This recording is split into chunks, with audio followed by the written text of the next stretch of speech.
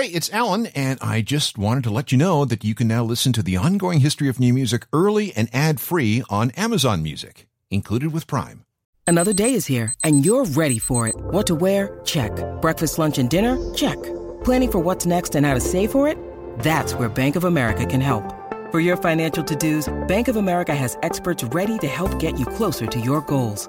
Get started at one of our local financial centers or 24/7 in our mobile banking app. Find a location near you at bankofamerica.com/talktous. What would you like the power to do? Mobile banking requires downloading the app and is only available for select devices. Message and data rates may apply. Bank of America N.A., member FDIC.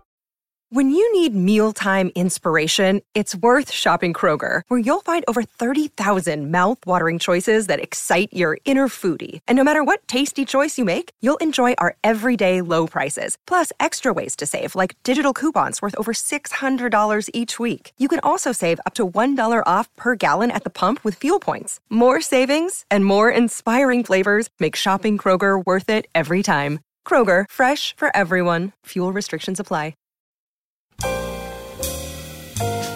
All right, sir. You sign your name right here, and we're good to go. Well, there we are. And now some ID. I thought you said we were good to go. Oh, we are. Yep.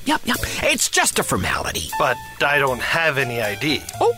At least not with that name on it. What do you mean?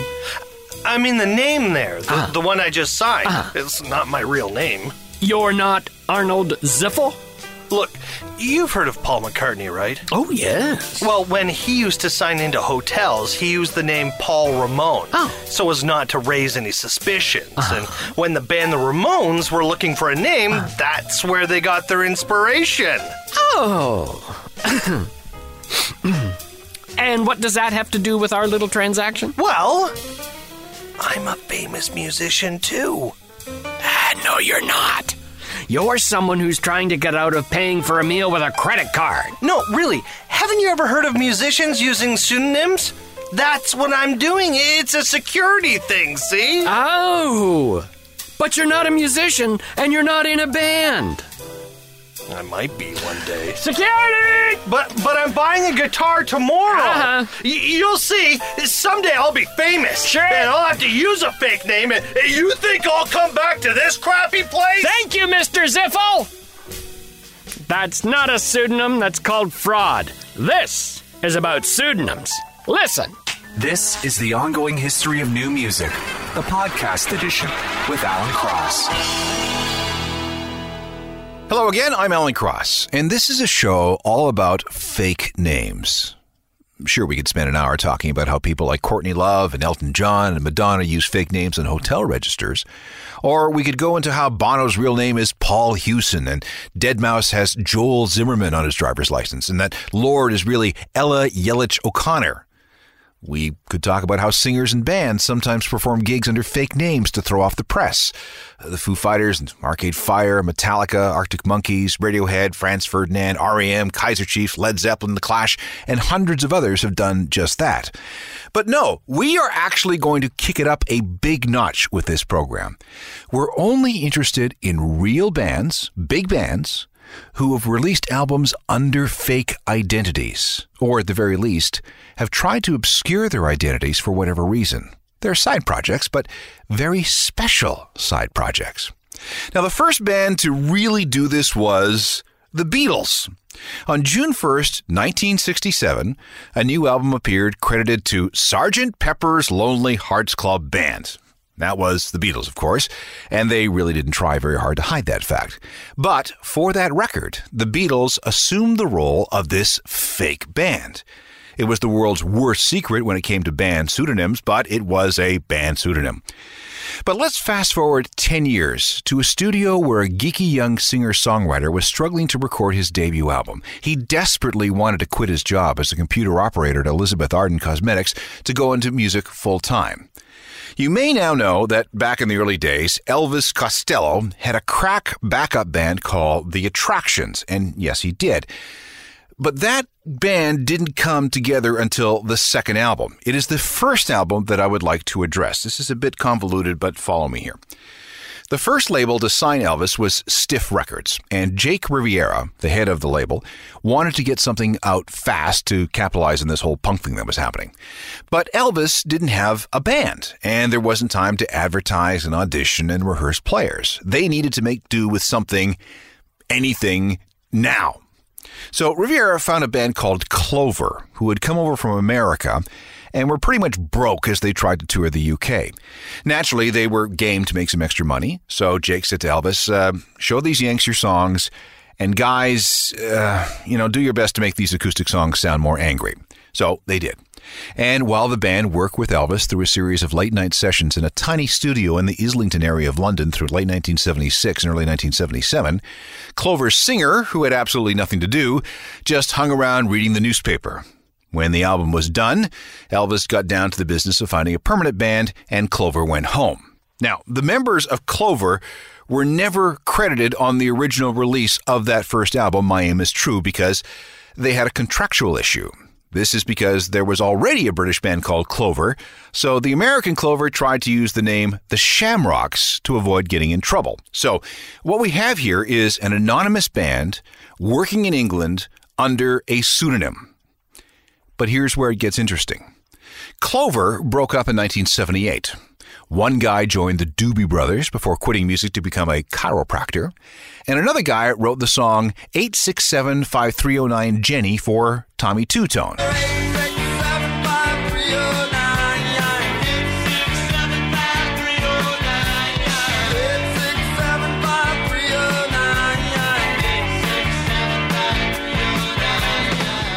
And two guys, plus that singer who had been hanging around in the lobby, formed a new band called Huey Lewis and the News. I want a new drug.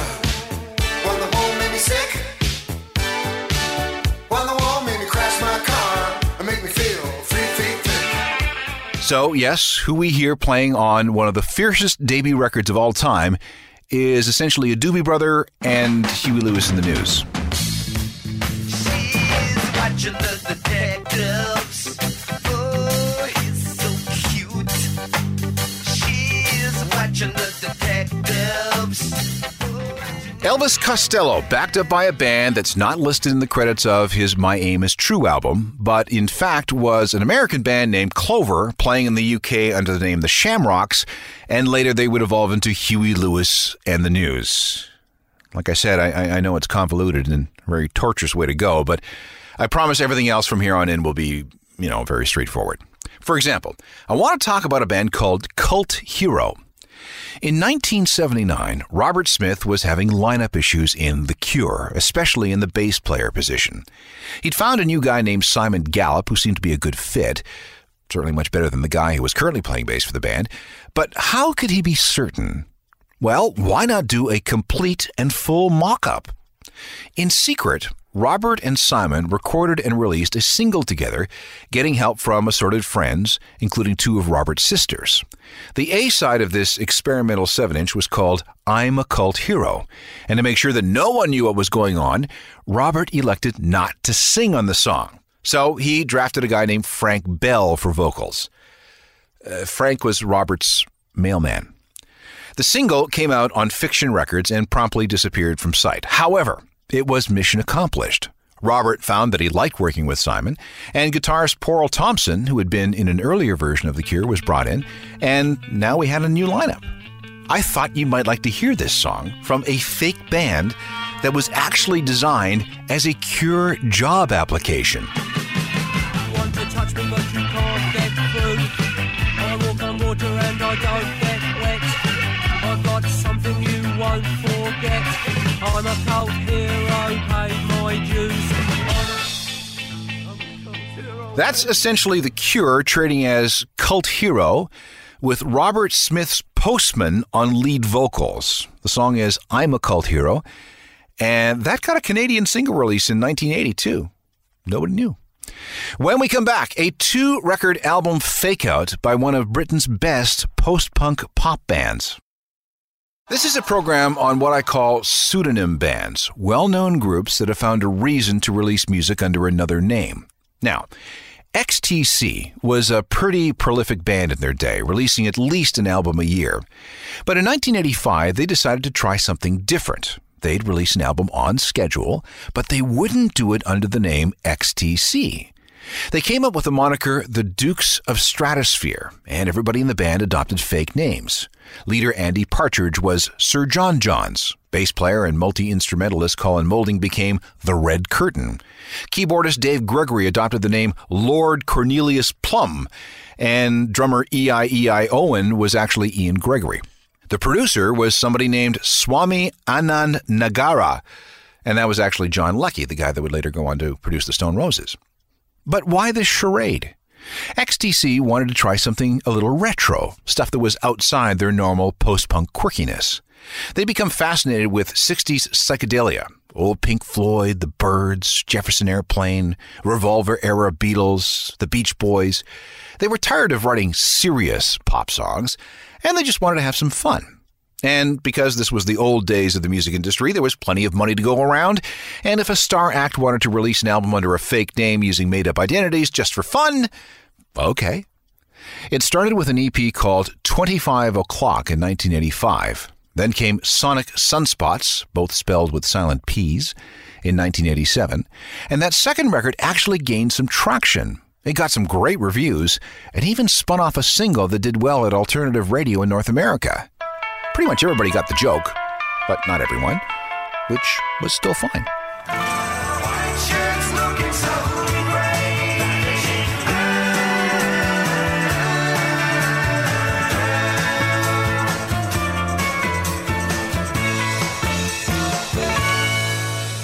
The Dukes of Stratosphere, the fake band propagated by XTC through a couple of albums in the 1980s. Like I said, record companies let you do that kind of thing back then. But sometimes record companies don't want you to do anything. And that's the story behind this next band, or at least part of the story. Trent Reznor was frustrated. He had signed a deal with a Chicago label called TVT Records. Label head Steve Gottlieb thought he was getting a Depeche Mode-like electronic band. What he ended up with was Nine Inch Nails. This music was way too heavy for Steve. In fact, he hated the music. He called Pretty Hate Machine an abortion. What followed was an ugly and protracted legal battle that kept Trent Reznor from recording anything under his name or as Nine Inch Nails. And here's where the pseudonym band comes in. Trent met up with Al Jourgensen of Ministry.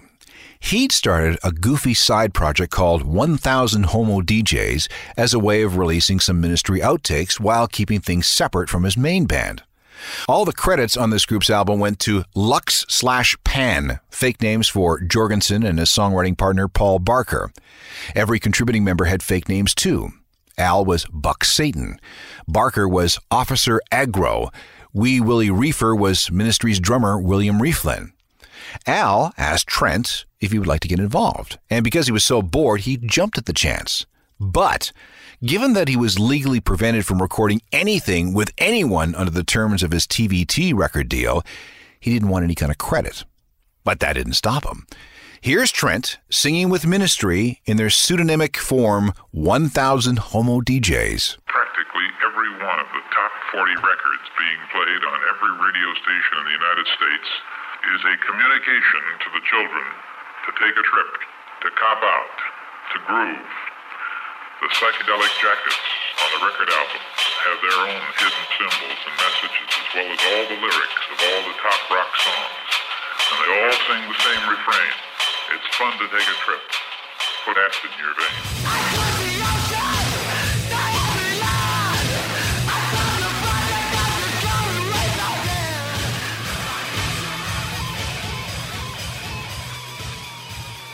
That's Trent Reznor singing for what's essentially Ministry, but billed as 1000 Homo DJs. It's their cover of the Black Sabbath song Supernaut. If that sounds different from the Supernaut that you've been used to, that's because that's the real thing and not the re-recorded version featuring Al Jourgensen on vocals. Trent got nervous about his legal situation with TVT and asked that his vocals be removed. Naturally, a bootleg of the original circulated for years, but now there's a legitimate release on a Wax Trax box set from 1994. This next fake band is probably the best known of the bunch. In 1995, U2 was on a roll. They had an idea about recording a soundtrack for a film called The Pillow Book, but for whatever reason that didn't work out. But producer Brian Eno said, look, we started, we got some good ideas going. Why don't we just continue to work on this project and say that we're writing music for some film? Okay, the film doesn't exist, but let's think of this as a creative exercise. Wait, said U2. This is very un-U2-ish. We can't release this. So Eno said, all right, fine. Release it under a fake name. And so they did. They called themselves Passengers, and their album was released on November 7th, 1995. About half of it was instrumental, nighttime music, according to U2. Now, U2 fans were confused. Who is this Ben Orion and C.S. Beaufop who wrote the liner notes? Well, both were fake names given to Brian Eno. And the deeper you go into the liner notes, the more in-jokes you'll find. There was just one official single, and it featured, of all people, Italian opera star Luciano Pavarotti.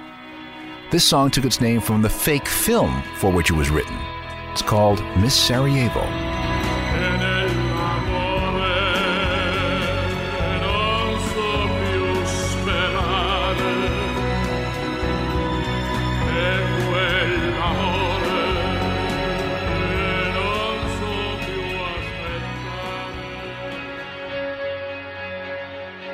U2, but not U2. We're supposed to refer to them as Passengers for that 1995 release, Original Soundtracks 1.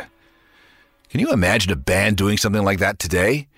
But like I've been saying, back in the 90s, there was still lots of money floating around in the music industry, and if your artist had a creative whim, you indulged it. Wasn't that much of a success, although it did reach number 15 on the Canadian album charts and number 12 in the UK. In the US, not so much, just number 76. I have 3 more pseudonymic bands. Okay, maybe 2, because one we're not entirely sure about. We're spending this hour looking at bands who have released albums under fake names, and we need to spend a little time looking closely at Green Day. In 2003, an indie label based out of the Bay Area of California issued an album called Money Money 2020 by a group called The Network. There were 6 people in the band: Fink, Van Gogh, The Snoo, Z, Captain Underpants, and Balducci. No idea who these people are, but it's widely suspected that all 3 members of Green Day are somehow involved. Now, Billy Joe Armstrong has denied this. Green Day has nothing to do with the network, he says. But let's look at the evidence. It is a fact that Billy Joe has written songs under the alias Wilhelm Fink. The network's indie label, Adeline Records, is owned by Billy Joe. And if you sift through some of the lyrics on the network album, you'll find indisputable biographical references that lead right back to Billy Joe Armstrong. The Snoo has to be Trey Cool. Just look at Snoo's nose. That's Trey. That leaves Mike Dirnt as Van Gogh. The rest of the network is made up of friends and employees of Green Day. The network's website is registered to Green Day Inc. And the network did play live, but just once, opening for, you guessed it, Green Day. It was October 13th, 2005. Since then, though, nothing has been heard from them. So, is the network Green Day in disguise? The music is a little different from what Green Day normally does, but, come on. This isn't Billy Joe singing?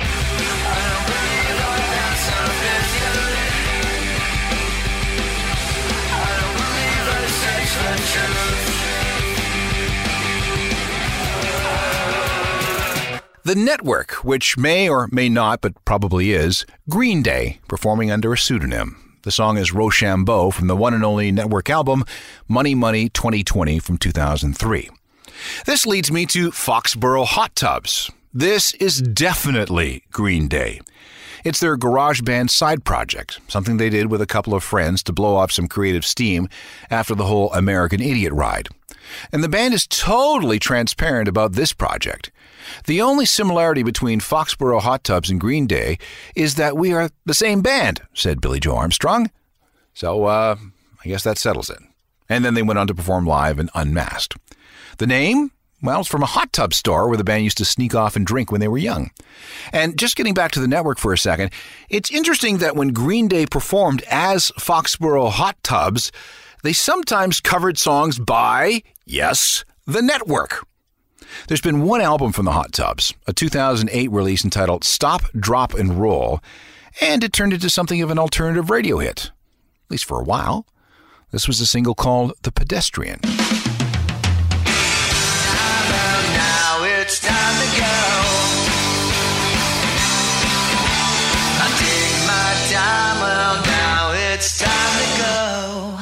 Green Day, and we know that's Green Day for sure because they've admitted it, performing under their pseudonym Foxborough Hot Tubs from 2008. All right, one more fake band, and this is probably the weirdest of the bunch. Back before Chris Martin and Gwyneth Paltrow decided on their conscious uncoupling, they were a very happy couple. When she was expecting Little Apple, the band got together for a goofy song and video under the name The Nappies. All four members of Coldplay are here: Will, Chris, Johnny, and Guy. But there's somebody else in a curly red wig. Not really sure who that is.